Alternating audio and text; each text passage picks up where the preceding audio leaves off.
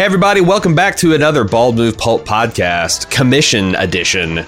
This time we're talking about 1989's The Wizard. It's a coming-of-age video game product placement movie that's directed by Todd Holland and written by David Chisholm. It stars great young talent like Fred Savage, who's fresh off the Wonder Years, Christian Slater, I think Heather's era Christian Slater. You, of course, know him from Mr. Robot. He is Mr. Robot, I think. Turns out. I don't know. I'd have to watch season 5 again. Ginny Lewis, who went on to probably even greater fame than in any of her child acting with Rilo Kiley, being the front woman of that band. And then she's had a successful single career as well, solo career, rather. Will Seltzer, playing just a grade A asshole in this movie. Didn't really have much success in Hollywood except for this interesting trivia note on his Wikipedia page, which he was George Lucas's second choice behind Mark Hamill for Luke Skywalker. Oh, what a different life you would have. What the hell does the world look like if Luke Skywalker is played by renowned child bounty hunter Will Seltzer? I don't know. Also stars Beau Bridges as Sam. Beau Bridges has been in a ton of shit, but you might recognize him most famously starring his opposite, more famous brother Jeff in The Fabulous Baker Boys. Also stars Frank McRae, famous for being the screaming police chief from 48 Hours and just the memes in general. I think he parodied that, and I know for a fact Last Action Hero. He's also the history teacher from Red Dawn. And this movie also stars Hawk's truck from Over the Top. Yeah, it does. I was not sure Frank McRae is piloting. I didn't see if it had the home gym still built into it. But I looked at that cab for so long trying to find a sign of it. I could not. I was like, they wouldn't rip the pulleys down, right? They might take that, but yeah. This movie was commissioned by Josh H., longtime Bald Move fan. Really appreciate the generous support commissioning this movie. His dedication is as follows. The Wizard was derided by more than one critic as nothing more than a 90-minute commercial for Nintendo. However, I take issue with this because the last 20 minutes or so is also a commercial for Universal Studios. Seriously, though, while the criticism is not entirely unfounded, in 1989, I was the perfect age for this movie to work on me exactly as intended. I can't help but love it. As a kid, I was swept up in the adventure of it all, and even today, when I rewatch the movie, my nostalgia works as cover for some of the blemishes of the film. Beyond that, if I'm being honest, the release of Super Mario Bros. 3 was a bigger deal in my life than was perfectly reasonable, even for a third grader. With all that said, I can't wait to hear your guys' thoughts. He also has a bunch of questions I thought maybe we could get to after we've had our little organic discussion of this movie. Okay. I don't want to spoil this for people. So what this is a movie. This is essentially Rain Man for kids. Yes, 100%. Rain Man came out the year before. According to Josh, in a later question he's going to ask, or I guess we're just going to, fuck it. I'm just going to let him ask the question here. Okay. This Rain Man's released in theaters December 16th, 1988. The Wizard began filming just 171 days later on June 5th, 1989. Jim and Aaron, did the folks who make The Wizard crib the idea from the movie Rain Man? Is that enough time to turn something around like that? Boy. It's close. If the production schedule, well, not even the production schedule, if the pre-production went quickly, sure. You get the green light, you start writing the script, and within 6 months you have a movie, sure. Yeah, it's possible. I feel like it's bordering on too.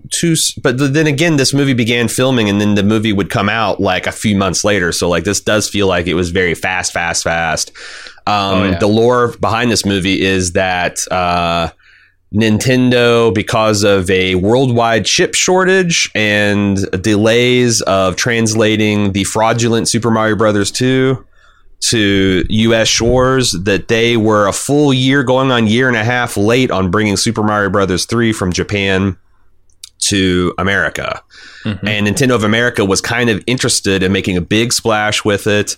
And one of their ideas was, well, fuck, we'll produce a movie and work this stuff in, and that's that. So like, if I'm Nintendo, and I'm coming to what's this guy's name, David Chisholm, and I'm like, hey, we're wanting to do this thing, and I'm a hack writer, I guess I do skeletonize Rain Man. Sure. The thing is, it's a good formula.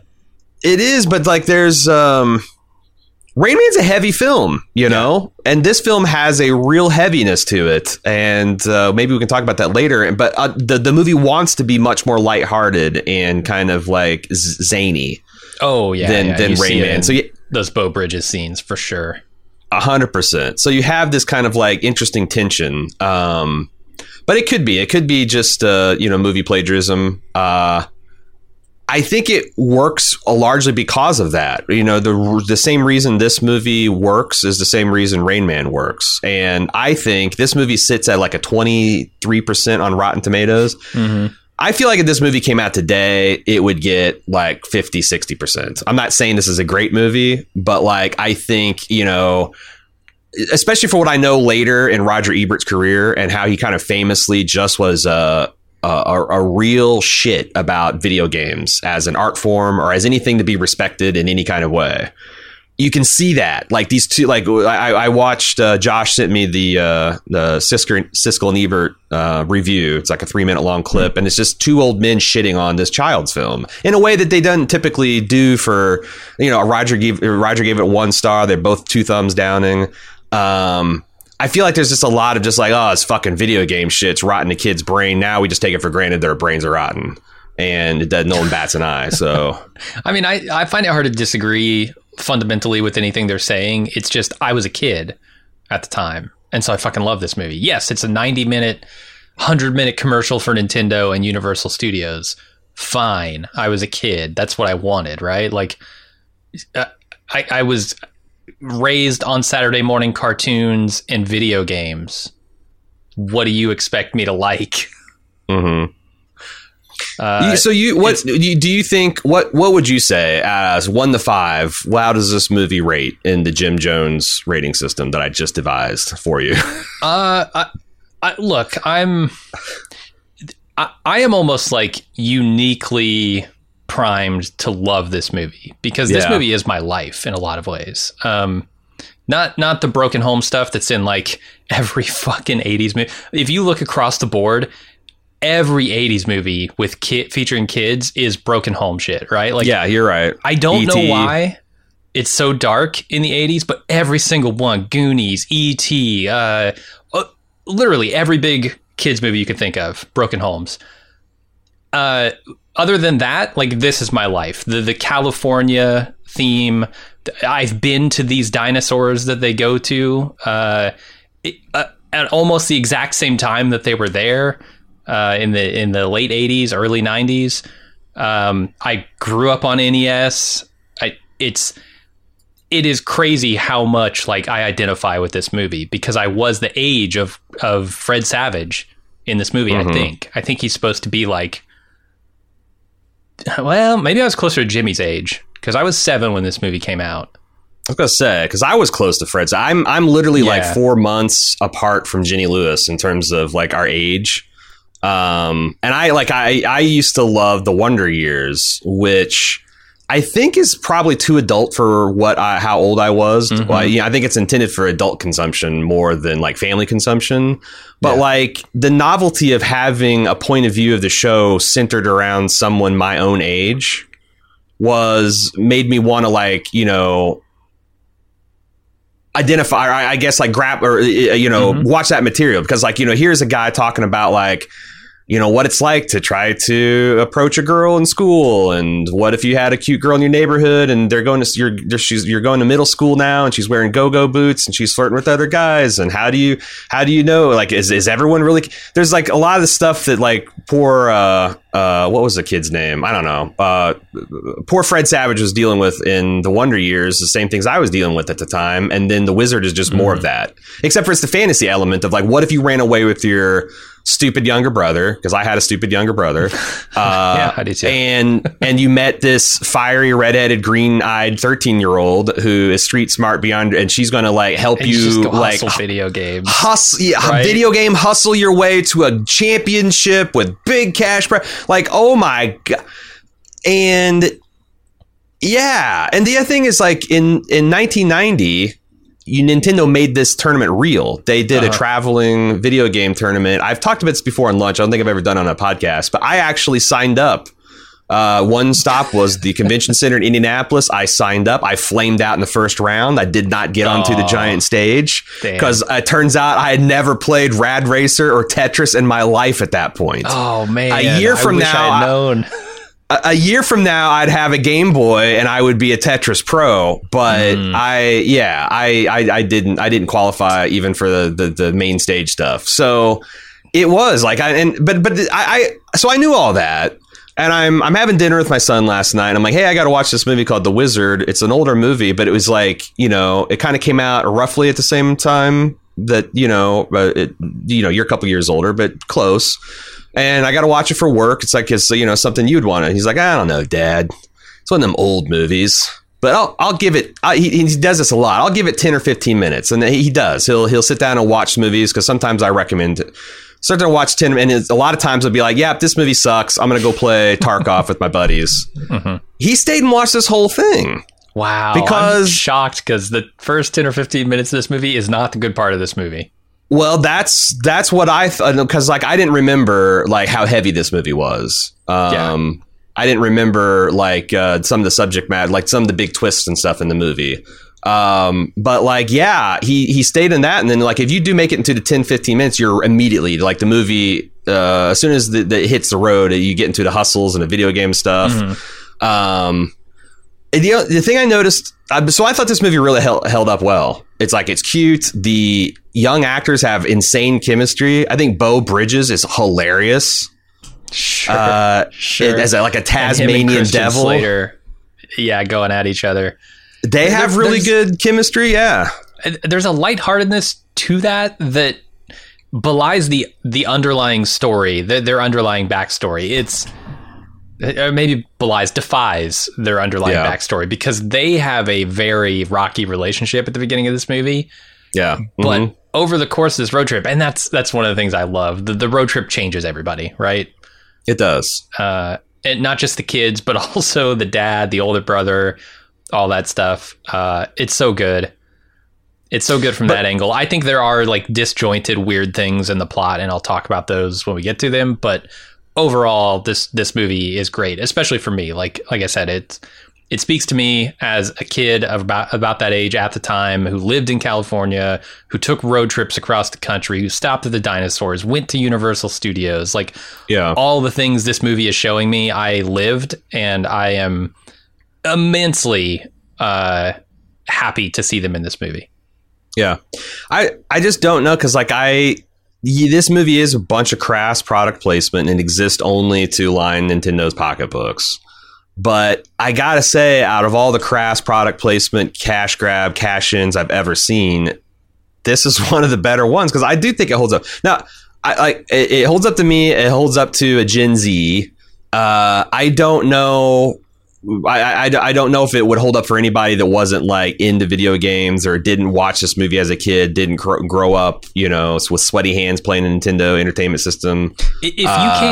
If you can't hear the line, the Power Glove, it's so bad, and realize why that line is so delicious in all its various aspects, if you can't see every facet of that, I don't think you'll appreciate this movie in the way that it needs to be appreciated. On the other hand, if last Christmas you watched 8-Bit Christmas and had a huge nostalgic glow, it might be time to take The Wizard off the shelf and give it another watch, because I think it delivers the goods. I think a lot of stuff that I enjoyed as a child, I watch again and I'm like, oh man, this is, I definitely couldn't enjoy it. But I did enjoy this on the level intended. One of the things that bothered me is there's so much just stupid video game shit in here. Like, there's a scene where they're marveling over his kid brother, like getting this far through Ninja Gaiden on his second attempt without taking a hit. and he's literally 15 seconds into the first stage. Yeah. There are things that also, scoring. if I recall, in Ninja Gaiden, you take a hit, you start over. Like, it's a one-hit thing, if I recall. I didn't remember having energy either. Yeah. Like this, So maybe this is a different version of it. Take a hit and get to where he is, because he wouldn't be there. Yeah. Now, if you showed me the screen where he's jumping over pillars and eagles are swooping around him, I would sit up and be like, "Oh fuck, this guy is a wizard." Yeah. But there's a lot of weird shit about where like clearly people are excited about video games. Video games are still kind of a relatively new niche-y thing. That some of the lore I discovered in the show or research in this movie is that Christian Slater nor Beau Bridges were video game fans, but they became one after their experiences of playing it. So it's like a meta real life transformation happening at the same time it happens on screen. Yeah. Because I was looking, because Beau Bridges at one point plays the video game, and I was looking at his hands, and I'm like, is he faking? And I had a hard time telling, because like most adults of the era are just like doing this with their thumbs. They're just moving them up and down random. But like Beau's actually working the cross pad. He's like alternating between A and B, and like with no. So he's either played games or he's doing a good job at faking them. But and I'm super impressed by the game knowledge that is clearly in this movie. I think like a lot of the lines that he says actually make sense in the context of the game he's playing. I think like there is a cross and a magic key in Zelda, kind of. I don't know if when he refers to the barbarian in Adventures of Link that he's talking about the final boss. I don't know where he's talking about in the game, but because it's your dad playing, describing somebody as a barbarian in that game. Yeah, it's like you're talking to your mom about Game of Thrones, and she's talking about the sister fucker and the short blonde guy, and she's doesn't have the proper names for any of this stuff. But like the actual video game stuff in context, I think I was actually surprised it didn't have a little bit more nuance. It did feel like that the filmmakers' heart were in the right place, but they're just like taking random video game footage and. The Super Mario Brothers 3 stuff tracks a little bit more, although that's ludicrous for a different reason. And there are some truly ridiculous things. Like I noticed one scene where they're leaving a location and Beau Bridges has been playing the NES. Christian Slater grabs the NES. Beau Bridges scoops up the controller and they leave, but they leave behind the RF adapter still hooked up to the TV. I don't have a hard time playing. You could afford better hotel rooms, double 2 beds in your hotel room if you didn't have to buy a new RF adapter every time you left a location. Yeah, that was like $15 at Radio Shack, man. Yeah, they were not cheap in the 80s. Oh my God, the places they stayed at, the mattresses they slept on in this movie. What do you think about let's talk about the quality of the film. Okay. The script is whatever. It's Rain Man with video games plugged in.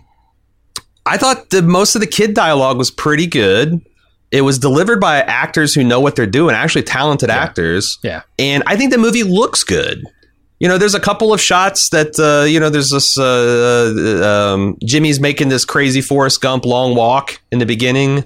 And there's the American Southwest behind him. The sun's rising. It looks great. It looks really good. It doesn't look like a cheap film. Yeah, I agree. I think the look is good. I think the actors are very good. I think the script, I don't know, the edit that ends up on screen is a little disjointed. And maybe I missed something along the way, but I am genuinely unsure of how the plot progresses at some point, the way it does. But aside from like a few bumps in the road on the plot, and that's got to be a product of cutting a fucking hour out of this movie, right? Like they shot 2.5 hours of stuff against the director's will and best judgment, by the way. Yeah, and then they have to cut an hour out. I bet there were scenes that were essential that were just like, well, we got to cut that to get to an hour and a half because everything else is essential. Is more essential.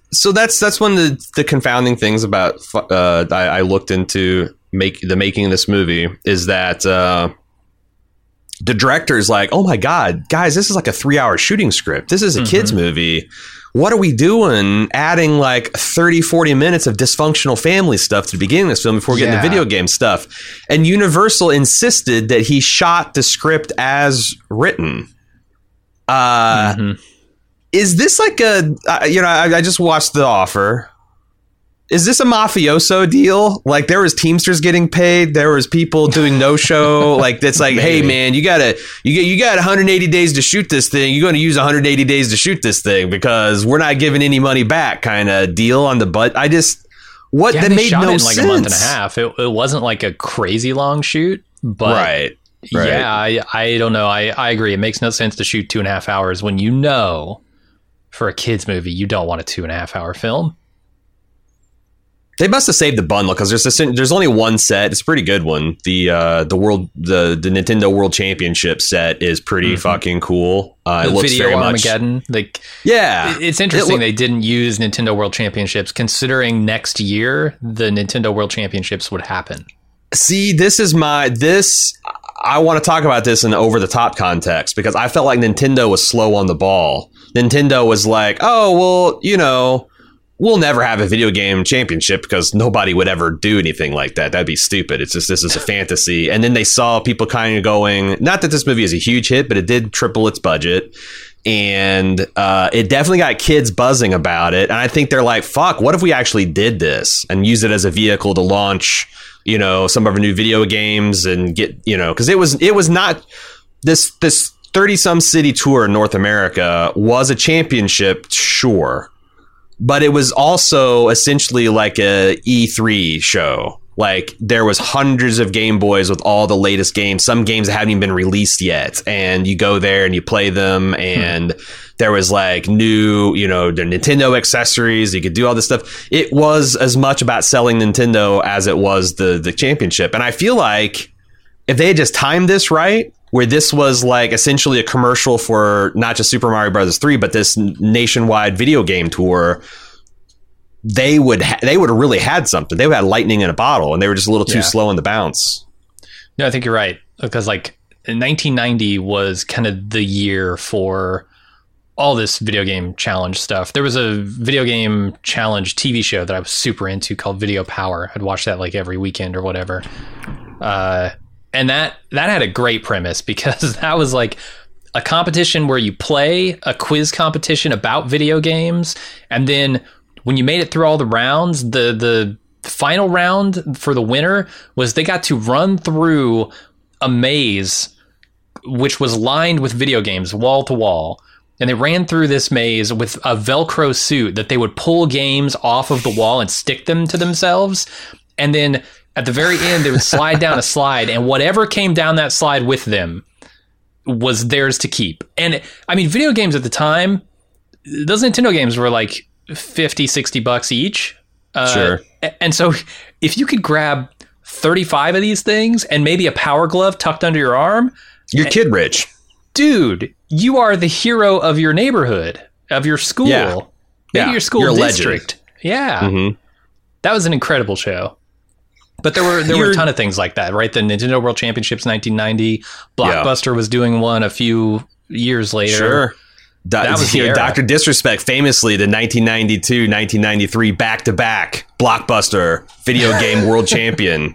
Get it straight, the 2-time. Yeah, it was an interesting era because like Nintendo did that and it was a smash hit, man. I had to stand in line. Yeah. There's people just packed into that thing. And I think that, I felt like that's like the beginning of the transition between video games being a sweaty nerd thing and video games. Like a couple years later, Madden will come out and, the rest is like by by the mid 90s, by the time you get Halo, by the time you get the Madden franchise and NBA Jam, all that stuff comes out, like video games kind of hit the mainstream and it's no longer seen as this kind of like exclusively nerdy type of thing.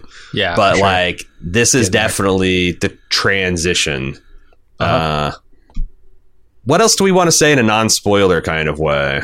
What do you think about the soundtrack? I don't like the soundtrack. I think I don't like either. The licensed songs are fine, and there are a couple of bangers that I really love. But like, for the most part, the soundtrack is all over the place. You've got what I can only describe as like electric bluegrass as kind of the theme songs for Beau Bridges' zany antics. Yeah, it's like And then you have other things where you're trying to be like the Police, or Phil Collins or something. And of course, because I mean that's the era, right? You want to sound like that. But it was a very weird soundtrack. Yeah, I describe it as forgettable. Like you said the licensed stuff. If all goes right, you heard a few bars of "Send Me an Angel" by the band Real Life to start the podcast out. But yeah, all the stuff is just kind of New Kids on the Block in there, which were huge at the time. I was not a fan. Sure. I didn't really listen to them at all. My sister is a huge fan. Nice. Which made me, like, we were talking about this in the pre-show, I was a fan by proxy because she'd be listening to shit in her room, and I'm only 3, drywall walls away from that room, and I'm hearing the right stuff and hanging tough, and yeah, they're kind of, they're a little bit of an earworm. So it's like I find myself as like a 13-year-old boy, humming New Kids on and wondering like, what the fuck is going on? This shouldn't be happening. There's some like ZZ Top-esque stuff in here too. It's just a mishmash of styles. Yeah. Strange. Do we want to get into the spoiler section, or start talking spoilers about the movie? Okay, well, if you haven't seen this film, and I imagine a lot of people haven't, this is a film that's about a young boy from a broken family. You don't really sure what the dynamic is, but there's a joint custody. His younger brother's with his mother. He's got some developmental disabilities or some autism. They don't really go into it. Mm-hmm. Maybe it's because they're trying not to invite the comparison to Rain Man. He's got some trauma in his life. Not neurotypical. He's got some trauma in his life that he hasn't processed, and he decides he's always trying to run away and get to California. Mm-hmm. And he does something that gets a lot of police involved, and the family decides they're going to have to put him into a home. And Fred Savage, his older brother, the middle brother in the family, says, "Nope, not my brother." Goes and kidnaps him from the facility and tries to get him to California by any means necessary. Along the way, he finds out that his brother has a natural knack for video games. They're also befriended by a drifter, homeless, maybe trucker father, Jenny Lewis, who helps them with their scams and grifts and kind of teaches them the way of the road. And the whole tension is the parents have dispatched a child bounty hunter to capture Jimmy and bring him back to the family. Beau Bridges, the father, takes the eldest son, Christian Slater, to beat them there before the bounty hunter gets them. They're pursued across the country. Will they get to LA? Will they be there in time for the video game championship? Will they get the $50,000 cash prize? Will they be murdered by the various bikers, truckers, and ne'er-do-well that they rub elbows with constantly in this movie? Who knows? Honestly, who the fuck knows? This movie could go dead dark places. You'll be halfway through it like, I don't know, maybe these children will be killed and murdered.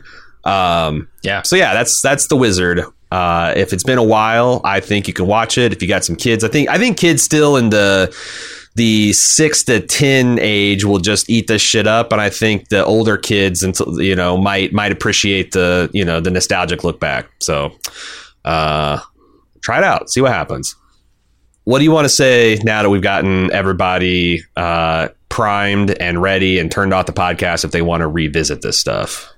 I think I'm trying to remember exactly how the media of the era portrayed this stuff, but I think this is a surprisingly pro video game movie for the era. Yeah.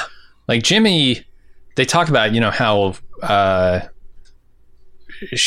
like quiet and unwilling to engage with anyone or anything at all. Like he doesn't do anything, right? He just sits there and doesn't talk to anybody. And they say, he's just searching for a way to express himself. And ultimately, that expression comes through video games, which is, in my mind, a pro-video game message. The dad of this family is eventually converted to a video game fan over the course of this road trip. I don't think that was very commonplace at the time. And it probably has a lot to do with Nintendo of America or Nintendo of Japan being directly involved in the production of this movie.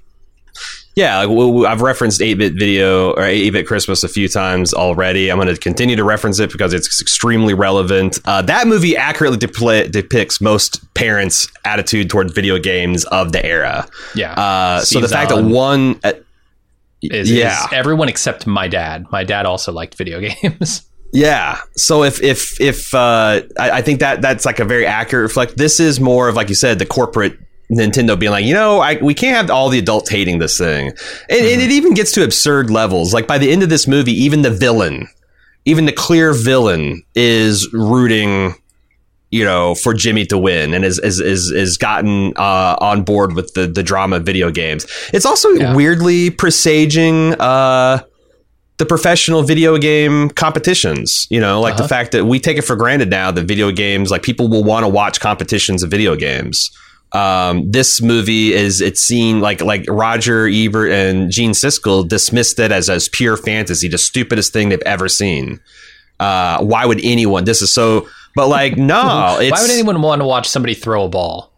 Yeah, why would anyone want to watch an exhibition of speed and skill and ingenuity and head-to-head competition? It's ridiculous on the face of it. But like this movie, even though it did seem like, even at the time, I thought this is crazy wish fulfillment. This will never be more than nerds. No, video game competitions are, especially in some parts of the globe, already huge. There's esports stadiums in Las Vegas now. You don't have to go to tens of millions of dollars in prize pool money. It's crazy. It's a big deal. So yeah, it is very pro video game, and they show it and what's brilliant about it is the parent is like against video games at the beginning until they try it, and there's kind of a message of like, well, why? Because I thought that was pretty clever. Like Christian Slater tries to engage. They've had a rocky relationship because of the reasons we'll get to here in a minute.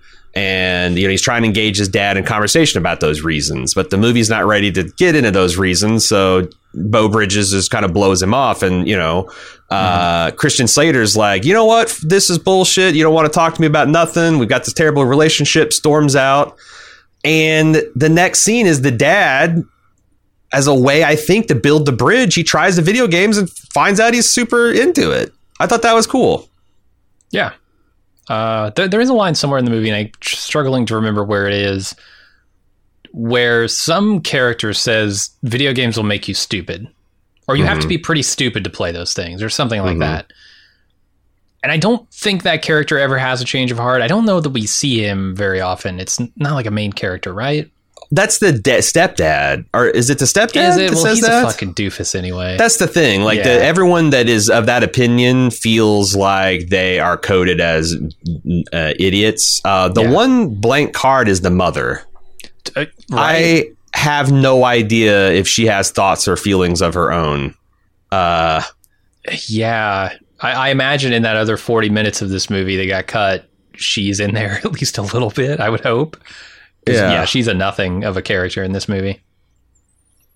I want to talk about Ginny Lewis, because this is actually pretty forward thinking of Nintendo to put a young girl front and center in their video game movie who is actually interested and has some talent in playing video games herself.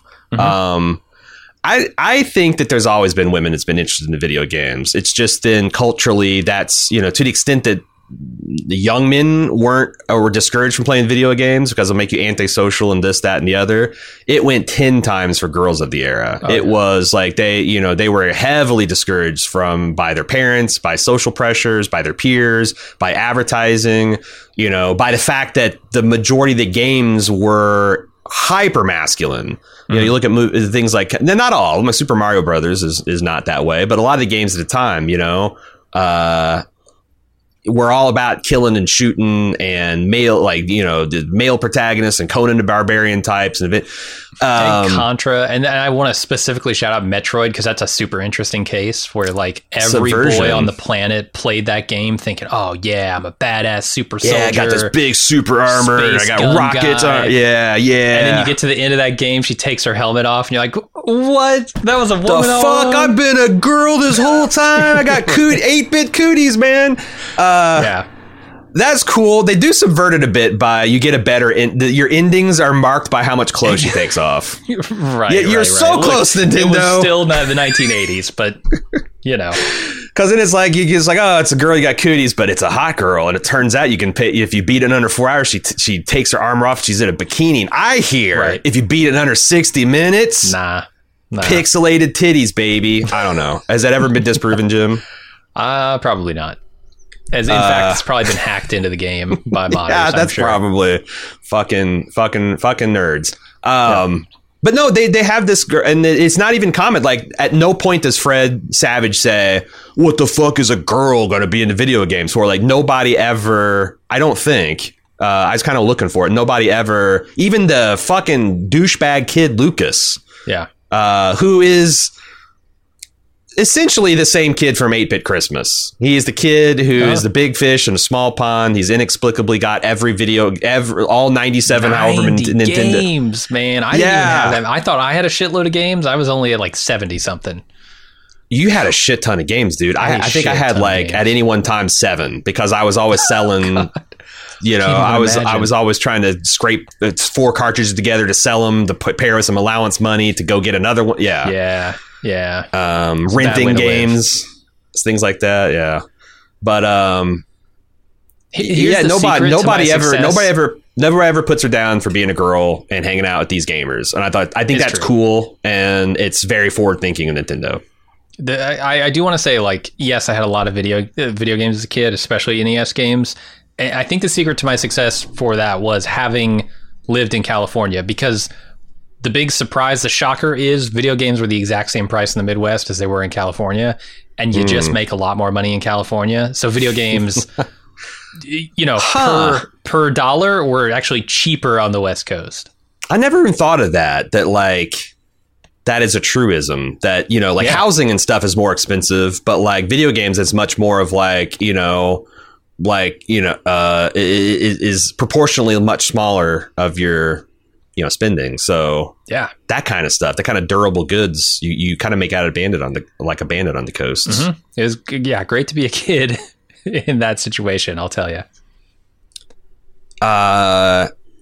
But I think Jenny Lewis particularly did just a great job. She's got great chemistry. She's very ballsy. She punches Fred Savage in the face at one point. Oh my God, she knocks him the fuck out. He doesn't move after that.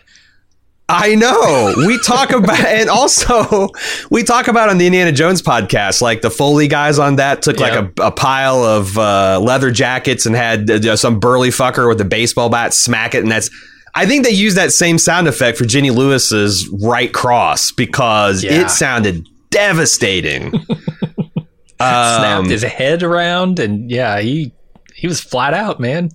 Yeah, and she's super smart. Like, she's got this. So we're going to talk about this villain guy. Okay, wait. Maybe they could take a detour to talk about Putnam right now, because this guy steps on the screen, and my son's watching, and he's like, this guy's a specialty at tracking down children that are run away. And Jack's like, yeah, kid looks like a kitty fiddler. Which he's got his dad's malapropism gene. And we continued to talk about all the ways you could fiddle kids throughout the movie. But the dude does. He does. Like, I don't know. I can't see this guy as Luke Skywalker because he seems so... coded to be a creepy guy, right? That takes money for tracking down runaway children. Who's that guy who's in Ally McBeal, the short like lawyer guy? Oh, the Biscuit. Yeah, I know who you're talking about. He reminds me so much of that dude, just in a bolo tie with an open collar, which is not a good look. I mean, all right, you look sloppy when you have a real tie with an open collar. This just looks like you're trying to look sloppy. I think you're talking about Peter McNichol. Yes, Peter McNichol. Right. He's definitely given that, and he's terrible at his job too. Like, all his competition is Beau Bridges, who is a buffoon, and even with the most outrageous cheating, slashing a man's tires, paying off corrupt truckers to tow things off, to tow his vehicle off and all that stuff. He's still, it's like, I think it's hilarious at the end of the movie when he's essentially begging Jimmy's parents, his mom and stepdad, to like, just give me another couple days to track him down. And the parents are skeptical, and then he happens to see, or Lucas narcs on them and then he just dashes off. And I'm like, I don't know if I would give that guy anything. If I flew out to California and I'm sitting there berating this guy for not being able to find my child, and then my child happens to run past and I'd be like, nah, fuck, I'm calling you off. I can run as fast as you can, and I can apprehend my child at this point. The fact that his parents don't even try. It's pretty funny. But this is the majority of the humor in the film. This guy's one-sided beef. Well, I guess it's not one-sided with Beau Bridges. Mm-hmm. Yeah, they're the humor, and the kids are the drama, and it works pretty well. I have questions around Putnam. Like, he seems to be supernaturally good at tracking kids. There are two big lines I was waiting for in this movie, and one of them is, "He touched my breast." Sure. That one is classic. He gets carried off, and then he just shows up at her house. I don't actually know how he found out her name, her address, any of that stuff. I don't think that tracks in the movie. I think that got lost in the cut somewhere. I think you're right.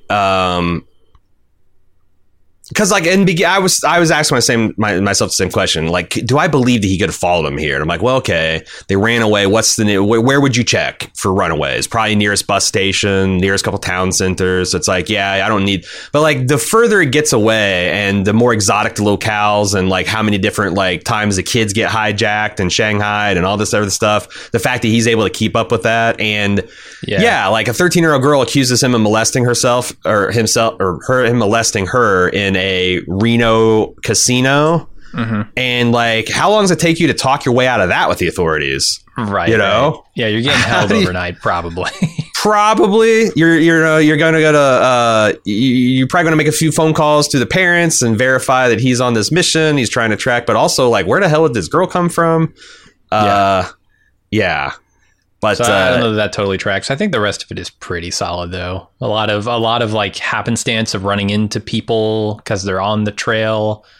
Like Lucas, tells Beau and Christian Slater where Video Armageddon is, and so they know to go to that. And yeah, the rest of it's fine. But that was the one thing I was like, how did he figure out where she lives or who she even is? What? Let's talk about Jenny Lewis's home life in this movie.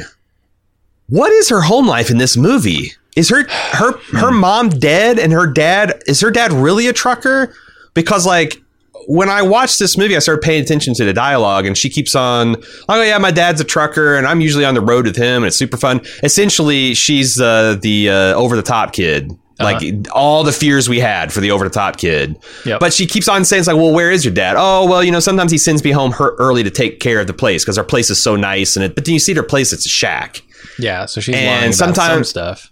Yeah. And my dad, he sends me home for the road because, he doesn't want me to spend all my time on the road. He wants me to have a normal. She doesn't have any friends. The only friends she has are like truckers and ne'er-do-wells and whatnot. She spends time in a garbage dump. And says, yeah, my dad and I spend a lot of time here. And it's not like a rest area. It's a garbage dump. This is an at-risk youth, man. If she hadn't come across Fred Savage and his brother, this is no bueno. Jenny Lewis is not a good look a year from there. Yeah, no. Her mom, who was a showgirl, I guess, when her parents met, gambled away all of their money. And so they lived in this shitty trailer in the middle of nowhere. I get the feeling that like the dad left because of that. She's just alone. And then her mom died, and now she's just alone. Trying to just make ends meet with some of her old dad's friends and buddies. And, I mean, it's some of the... some of her, because that's the other thing, she also makes these wild assertions like, oh, I know truckers and their code, and then they get beaten and robbed by the truckers she vouched for.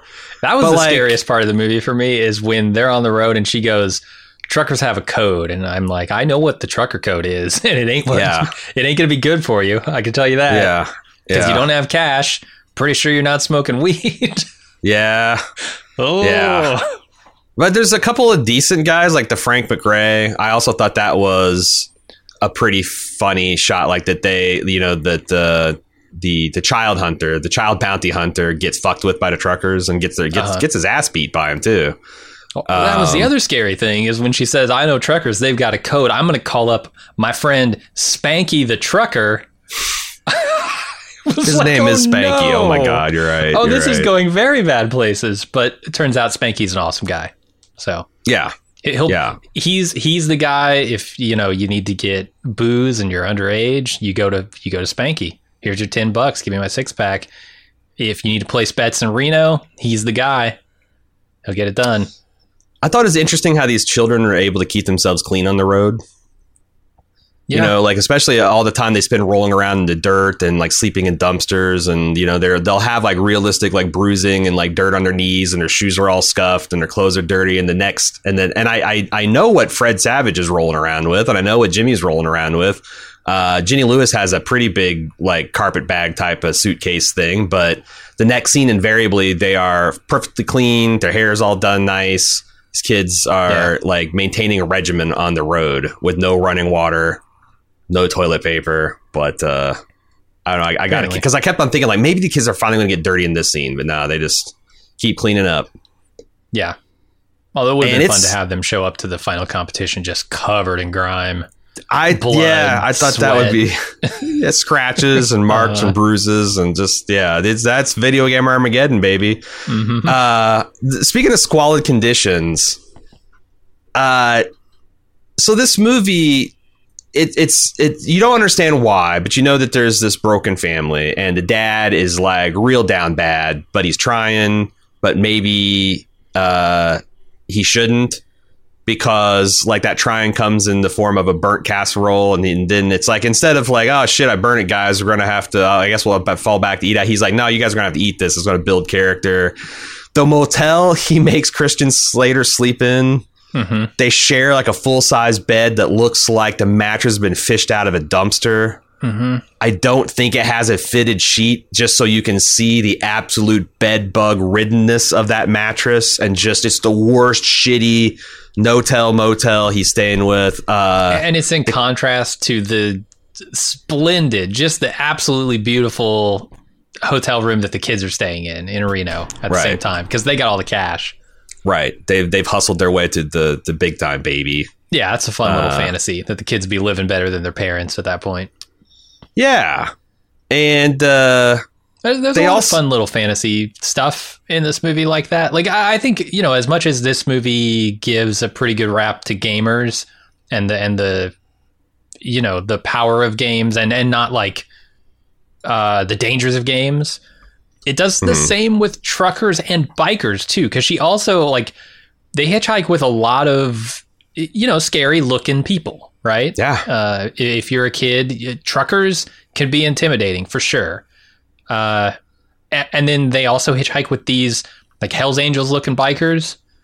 That's referred to as riding bitch, Jim. When you hitchhike on the back of a Harley like that, yes, sure. Yeah. Well, Jimmy rides bitch on a skateboard.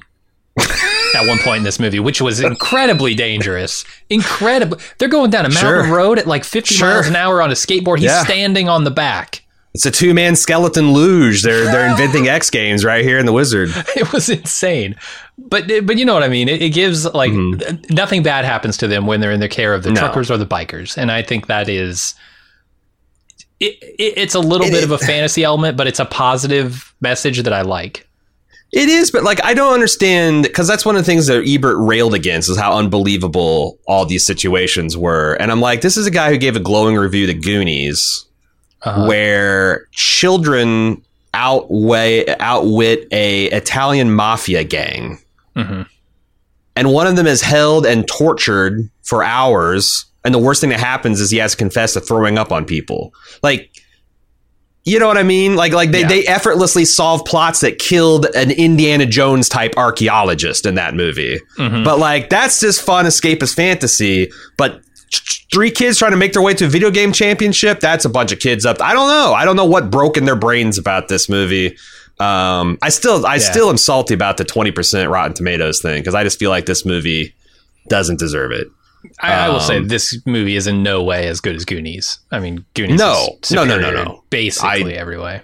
No, but it's like, it's not like if Goonies is an A+, this isn't an F-. This is like a C+, I think. Totally. But I really like the scene, speaking of the Reno and the opulence, where like Fred like really comes into his own, like he's really cheesing it big time. They found this weird arcade in Reno that operates exactly like a little kid casino. There's like 13 and 14-year-old cigarette girls, you know, with uniforms, with trays, but instead of cigarettes and booze, it's like Snickers and stuff like that. It's like, that's never existed anywhere. I'm sorry. No, there's never been an arcade that fucking cool where it's staffed with age-appropriate, essentially 1980s or 1930s gangster characters. But it was a really cool scene because again, it's what would a kid think is super cool if you went to Reno or Vegas and there was something like this just for you, you know? No, I thought that scene was great, and it's great in large part thanks to Fred Savage, because he is so good when he's like trying to be so cool, right? Trying to be Mr. Cool, pulling out that dollar from his stack of cash and handing it to her. Keep the change. Keep the change. And she's like rolls her, and it's so good. He's great. And this is where they, I think, lean into the Rain Man hardest, because this is very similar to Tom Cruise. Yeah. Tom Cruise taking Dustin Hoffman to the casino to count cards, and they got their fresh suits and they got their sunglasses to come down the escalator, and they're spotting the movies like firing off. Yeah, it's definitely track of him, gets in trouble, all that stuff. Yeah.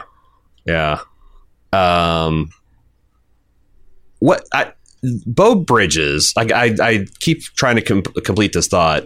I think him and the child catcher are the two funniest things about this movie. I love the Walter from The Big Lebowski destroying a Corvette energy that Beau Bridges, like, this is what happens when you fuck a man in the ass kind of energy that he brings to the scene where he finally catches up to the guy's car and he's going to just do it in. It's because the guy punctured his tires. And so he comes over with a shovel and starts hammering away on the fuck him. He deserves that. Sure. The only thing I wish is when he threw that shovel like a spear, I was hoping it would impale the back window, and it misses. And then stay there the rest of the movie, right? Just sticking out. That would be great. That would have been a perfect scene. But it's not just like, I think it's definitely he has a visible distaste from this guy from the beginning, because this guy sleazes onto the screen and he's super eager about finding his kids for money. And then, like, Beau Bridges at one point says something along the lines of, you make money off of little kids. You little shit. You should be shot. You know, like, he just kind of loathes this guy on principle, and I think it's just really funny. Well, I mean, the first thing that he says directly to Beau Bridges is, hey, could you not find your kid so that I could find him so I could get paid? Right. Because this is my living. Right. No, man, that's not a reasonable request. We're all looking for him. Whoever finds him is going to find him. Yeah. I also love, in the kids' wish fulfillment, like, they win $400 on craps, and then it's like a little kid's idea of how money works. Like, that's an inexhaustible. You can get the best suite in Reno. You can eat high off the hog. You can do whatever you want. If you had 400 whole dollars, oh my God. Yeah. You can buy funny pairs of glasses. I will say the hardest I laughed during this entire movie was when Jimmy puts those glasses on. I think that's legitimately hilarious, the way he looks. And I did find the Beau Bridges stuff very funny also, but that got me.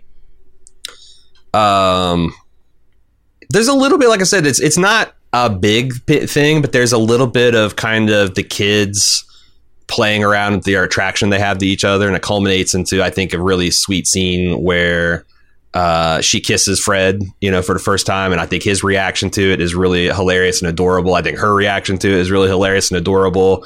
It's great. It's great. One of the things I want to talk about that was a little confusing in this movie. Okay. Mostly because of the way it's written. I don't think like the actual scenario is very confusing at all. But the way they bring up this information left me puzzled. So I eventually sussed out that Corey and Nick, that's Fred Savage and Christian Slater, are like full brothers, right? Same mother, same father. Yes. On Beau Bridges' side of the family. And then Christine, who is now married to douchebag me, whatever, the dumbass, is his second wife, and her kids are Jimmy and the dead Jennifer. Yeah, the twins. Right. And boy, the way they deliver that information is so confusing. It's in a speech from Fred Savage. And this is like 60% of the way through the movie. You're not even sure like how these kids are related until then. But he says this in the most confusing way possible. I had to like pause, rewind, make a mental model of this thing on paper to figure out who was related to who in what way. Ultimately, it's not that confusing, right? No, it's not. It's just... So I want to praise that aspect of the film. The fact that you get a very dawning idea of what is the deal with this family that culminates by the time, you know, you get to like, there's like 4 different reveals. Because they just throw you in like, oh, it's a broken family and there's this problem and blah, blah, blah. I really like that because it allows the movie to be really light and not depressing because you just don't know. You don't know what the characters know about the situation. And then by the time the movie arrives at kind of its, I think, fairly effective emotional punch, I was affected by. I was not expecting like Dakota. You know, in my memory, he wins the championship. The parents are, you know, happy about it, and there's maybe a hint that the parents might get back together because, you know, that's wish fulfillment for kids, right? But like when they go to the dinosaur scene for the movie kicks it up a notch in terms of genuine pathos, you know? Yeah, I kept waiting for that dinosaur scene because I knew it was in the movie. I remember it. Did you remember how heavy it was? Like the fact that like, oh my God. No. And I was surprised it came so late in the movie after they had won the tournament. I thought it was on the road to the tournament. But yeah, it was pretty heavy. And I like that part of it. I just don't know why every 80s movie was like this. I don't know either. I think it's because it is affecting the children. Because like you either are from a quote unquote broken home and you're living these fears and anxieties and whatnot, and that speaks to you. Or like probably for young kids, like every young kid's greatest fear is probably their parents splitting up. And like, what does that mean for me? And my 2 favorite people, I'm not going to be able to see them 100% of the time. That's scary. So like, you know, it's like, you know, why are zombies all the time in popular culture? Because there's something deep down really primal, evilly terrifying and perennial evergreen in terms of like social issues and stuff. I think it also gives you a strong possibility for emotional resolution, right? Like, right.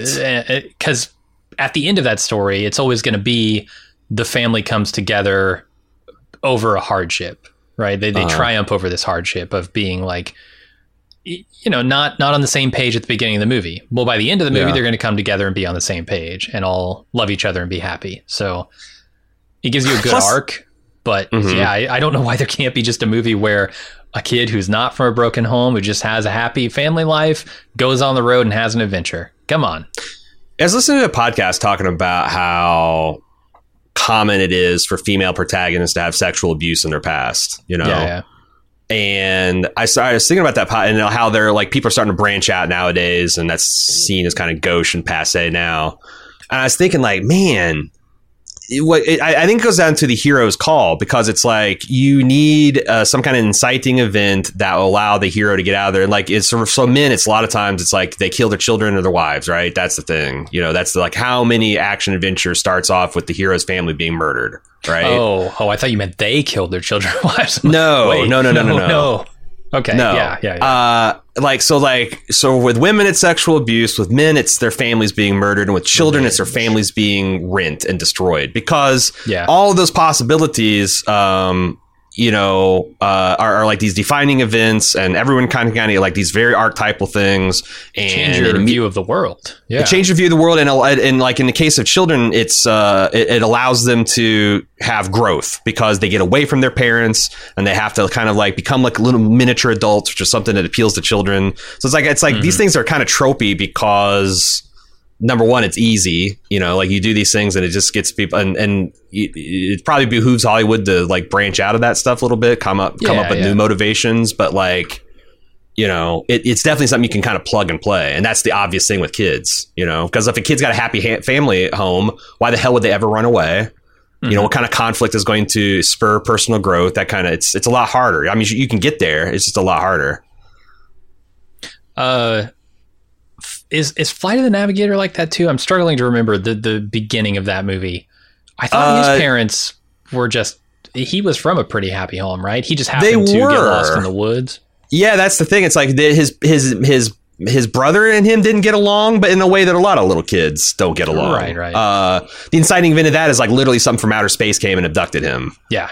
Which then caused, not even, it didn't, yeah. So it's like, you're right. Like that is a subversion to the rule. Yeah. Yeah. Yeah. Maybe that's but it's one also, of the reasons I like that movie so much. It's still being taken away from your parents though, right? Because like it's not that the family goes to shit, it's just that you're separated in time, everything's weird, you're taken to a lab turns out and kept there against your will, and now your so it still plays on those anxieties of what if you were taken from your parents and you couldn't get back, Yeah, absolutely. What do you want to talk about the actual tournament? Yeah, please, because I love this thing.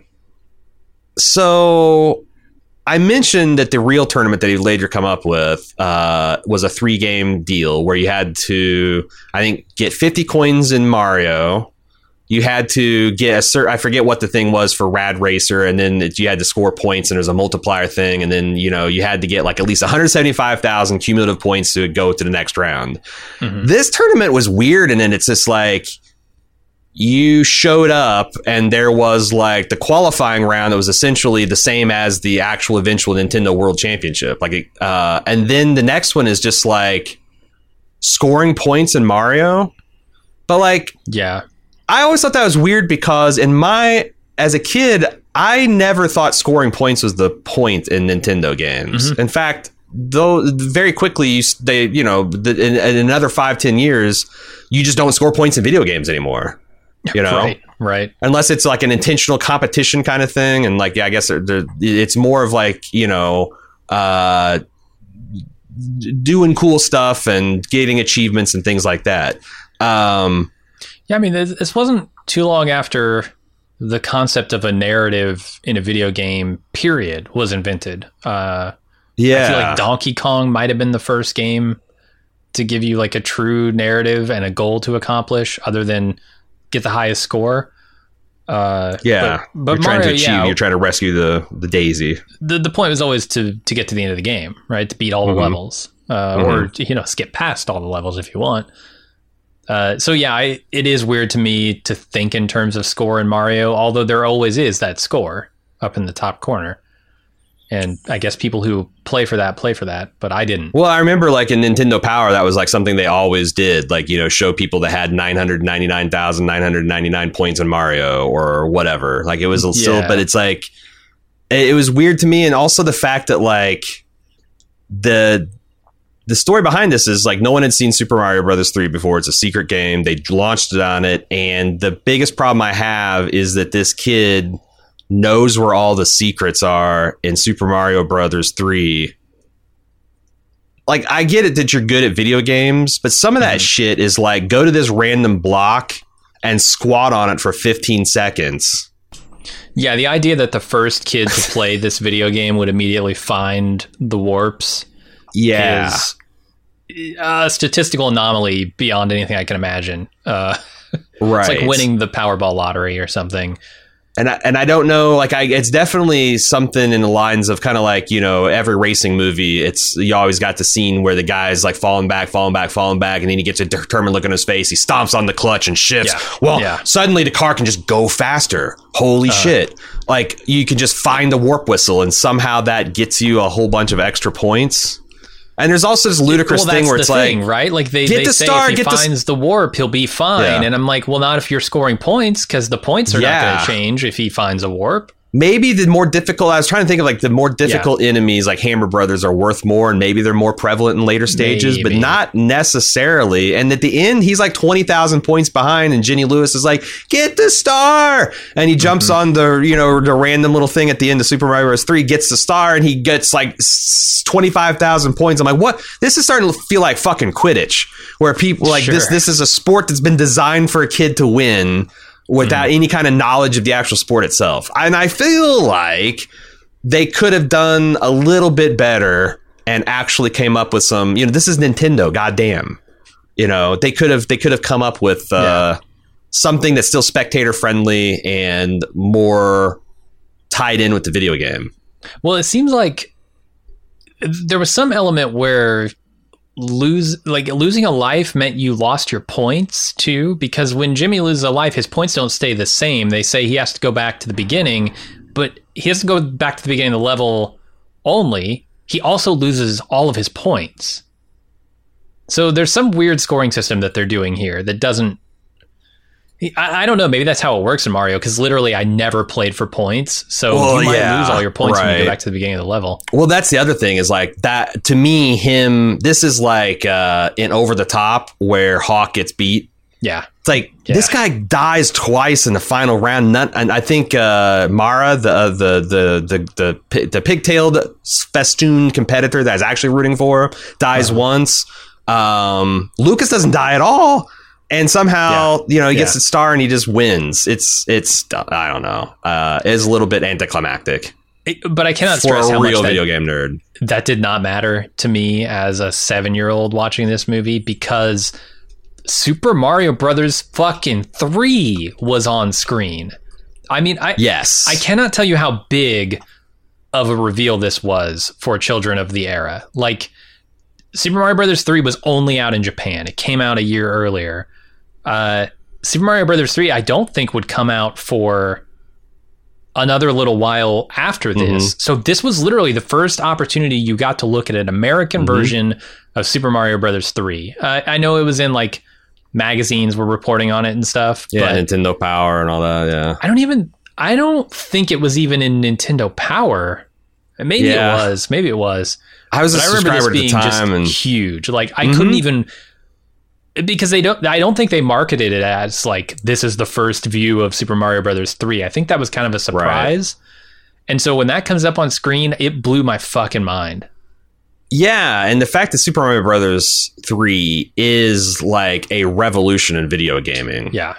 Like, and it's one of the reasons it's still my favorite Mario game. Like, I know the Super Mario Brothers world for the Super Nintendo is technically, more sophisticated, but like, I just think Super Mario Brothers 3 is still one of the most mind-blowing games I've ever played, just in terms of like how many levels, how many enemy variety, how much power-up variety you had.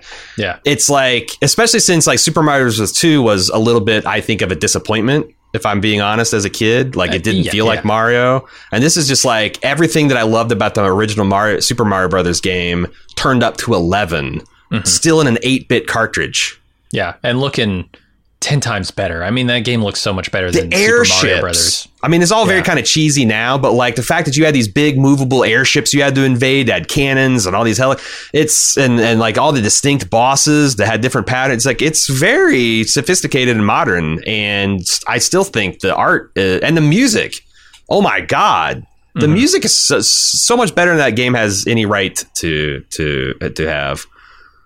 I guess my question about this tournament is, okay, so he won 50,000 smackaroos, as the announcer says. Is that enough to keep a child out of a mental facility? Because like, I don't know what fundamentally changes about this. Like, he goes to the dinosaurs, he has a moment about Jennifer, but I don't think he's a changed kid necessarily. I don't see any indication of that, at least. So why would his dad or his stepdad and his mother still not want to send him off to home? I think it's maybe that, I don't know, because $50,000 is a lot. I mean, that's probably around $250,000 so nowadays, right? He bought their love. No, not their love, but like also I think the end was showing that like this kid might think differently than us and have a different way of processing emotions, but it's there, and maybe we should try harder to understand him. Okay. So they did have like he had all these unresolved feelings, and the other thing that I kind of didn't like is like there's a hint that maybe the parents will get back together, that the mom's going to throw the stepmom over, and I don't know. Wow. But I also wondered how Beau Bridges got custody of any of these kids. Like, is the other mother's just dead? Because my God, the conditions these kids are kept in. He's driving down the highway at the end of this movie. These kids just hanging out in the back of his pickup bed. Sure. Like, I mean, he's their biological father, right? I assume there's a default to that. But he's a biological father living in squalor. In the late 80s, and he got full custody of his kids. The mother is nowhere to be seen. Like, she's either dead or a drug addict or something. I assume she's dead. Yeah, and that was my assumption, but I honestly don't know if that's true. So there's a 2.5 hour supercut in this movie. So if you want 30 more minutes of this family being terrible and dysfunctional and awful to each other, it's there. It doesn't improve the movie much, but there's also some more fun road scenes. But okay, yeah, I think the theatrical one is the definitive release. There is an actor in this movie, a very famous actor in this movie that we did not mention yet. It's one of my last bolded points. Yes, right. Yes, I am. Tobey Maguire shows up as one of Lucas's goons outside of Video Armageddon. As a no credit, no lines. No lines. He's just there with his sweet ass 90s mullet. He's so mulleted. He doesn't know what he's doing. He looks like a video game character who's just in random idle animation. Sometimes he randomly gets like a frown. Maguire. He smiles. He looks blank. It's like there's nothing is in like reaction to the sick burns that Lucas has given or nothing. It's completely random. Tobey Maguire always looks like he's high. Always. Even when he's an 8-year-old, he looks high as a kite, man. He does. He's something about the eyes. Yeah. He's got those heavy lidded eyes. It's very aloof looking. This is his first theatrical appearance. He's uncredited, but it's the very first movie he was ever in. The Wizard, 1989. How you go from that to Spider-Man, I don't know, but there's a track there. You can go view it. You said you had more stuff. Yeah, Lucas. I want to talk about Lucas because, my God, if there is a famous line in this movie, it's about the Power Glove. It's so bad.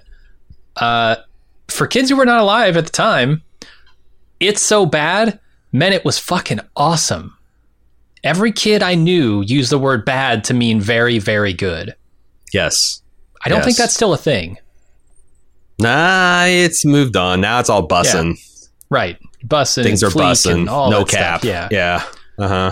No, we were very ironic back in the 80s. It's why because cool and rad and all that stuff is still said this, but things being that's so bad. I guess you do have badass or sick. Still have a couple of like negative things that are they're actually cool, but that's true. But yeah, just being like this Power Glove is bad, just as plain, and it is. We went in on the Power Glove on 8-Bit Christmas. It was like $129 controller. I believe it was more expensive than the game system itself.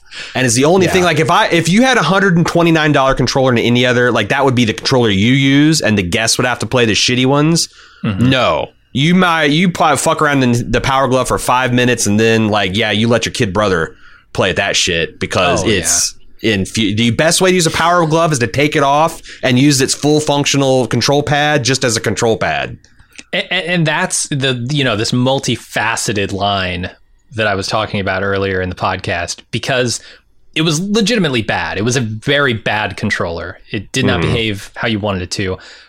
But also, it was the envy of every kid at the time. Sure. Like, you pull out a Power Glove at a party, you were the king of the world. Yeah. It's exactly like it's depicted in 8-Bit Christmas, but like, I feel that in that line. Dude, I grew up watching that Captain N cartoon, and he always had the fucking light zapper on his hip and the Power Glove in his right hand, and he was like unstoppable. Controller on his belt. Hell yeah. Ganon would have whipped his ass in the first episode trying to use that controller against him. And I mean, the introduction to Lucas. I mean, everybody says Lucas is so awesome. Oh my God, he's very cool. He's very much not cool. But the smash cut to Lucas after they say Lucas is awesome, where he's got these glasses on, is just comic gold. And his hair, Lucas's hair. There are two sets of hair in this movie that I want to talk about. One is maybe the only person on the planet whose hair I am envious of is Christian Slater, especially in the 90s. Christian Slater has amazing hair.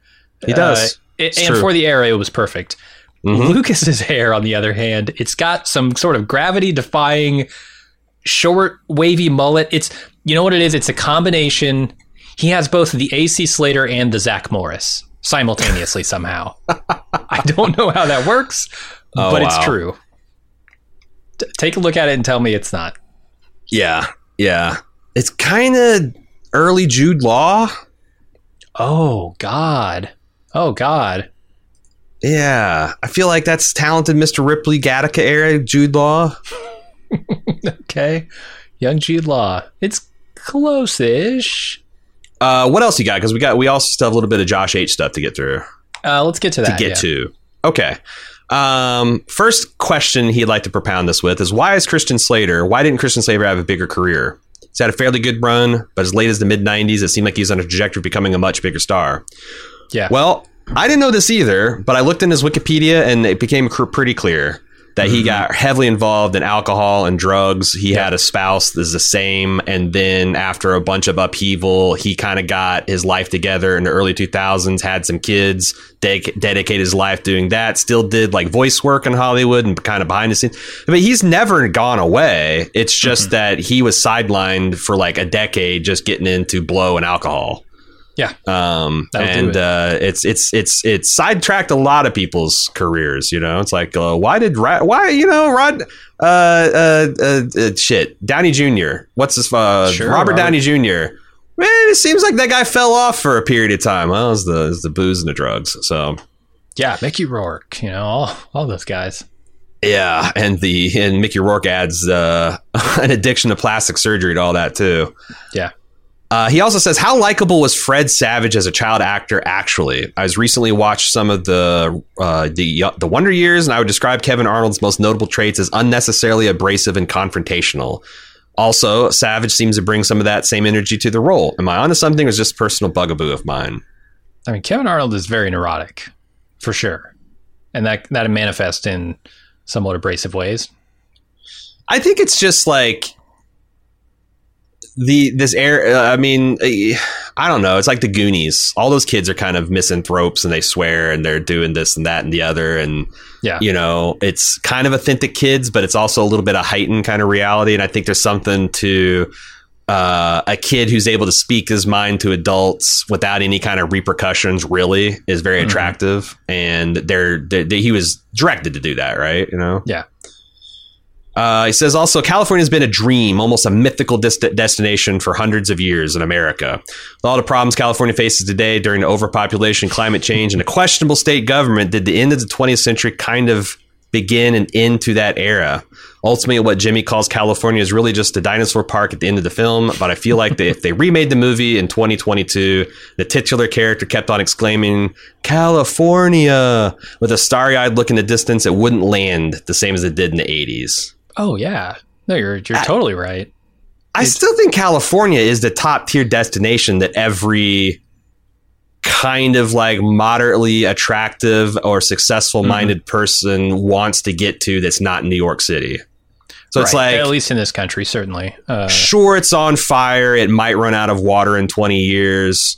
There's a lot of messy stuff going on in terms of like local and national politics, but like, my God, it's got great weather and tons of money.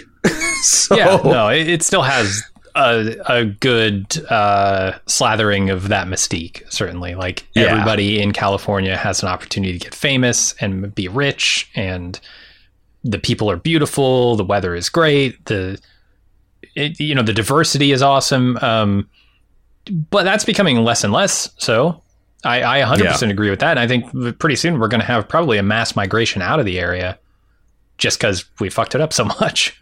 Yeah. Most importantly, which one of you is the better Super Mario Brothers 3 player? Or should that be settled live on lunch? I don't know. I don't know about that. But that's the thing. It's like, I don't even know what that means. Like... Right. Higher score, faster. Like we both beat it. We probably. I will say this. I don't know the location of the last Warp Whistle. I'm pretty sure I can get to the first two. I have no fucking clue where that last one is. The one that takes you to like World 7. Does it take you right to 8? I thought it was like. Remember. That's you skip to 4, you skip to 7, then you skip right to Bowser. It's been a long time since I played that game. Well, you don't have to skip it. You have the choice. You can go to either of the 3 sets, and then you just got to Bowser's World at the end. But yeah, I have no fucking clue how to get the last Warp Whistle. So if you had that knowledge, then you'd probably wax me. Well, I don't. In a speed run. So it might be close. It's a great game. I haven't played it in a long time. It's one of those things like I go and play Legend of Zelda pretty regularly, like every couple of years. I play Mega Man 2 almost every year. Like I'll just get it out and like it's something I can beat in like a Saturday afternoon. Great game. You know, I know all the it's and I think it's of all the there's a lot of great games they feature in this thing. Yes. I wrote down some of them. Teenage Mutant Ninja Turtles, Double Dragon, Simon's Quest, which was Castlevania 2, correct? Mm-hmm. Mega Man 2, RC Pro-Am, Contra, Rampage. Some of my favorite games of all time. But the one that gets a lot of play, still gets a lot of play, is Mega Man 2 and RC Pro-Am for me. I love those games. Nice. I think that's going to do it. Josh H., thank you for commissioning another really fun movie. A lot of nostalgia to this one. It was a lot of fun to cover, and appreciate all of your thoughtful questions and your generous support. People might be wondering out there, gee whiz, how can I make Jim and Aaron watch some of my favorite things and talk about it? Well, it's easy. Go to support.baldmove.com, check out your commission a podcast link. Click on that thing. There's tons of explanation. You slap your money down, you tell us what to watch, and then we'll get in touch with you and take care of the rest. Thanks once again to Josh H. for commissioning The Wizard. We will be back with another pulp or prestige movie before you know it. And until then, I'm your host, Aaron. And I'm Jim. See ya.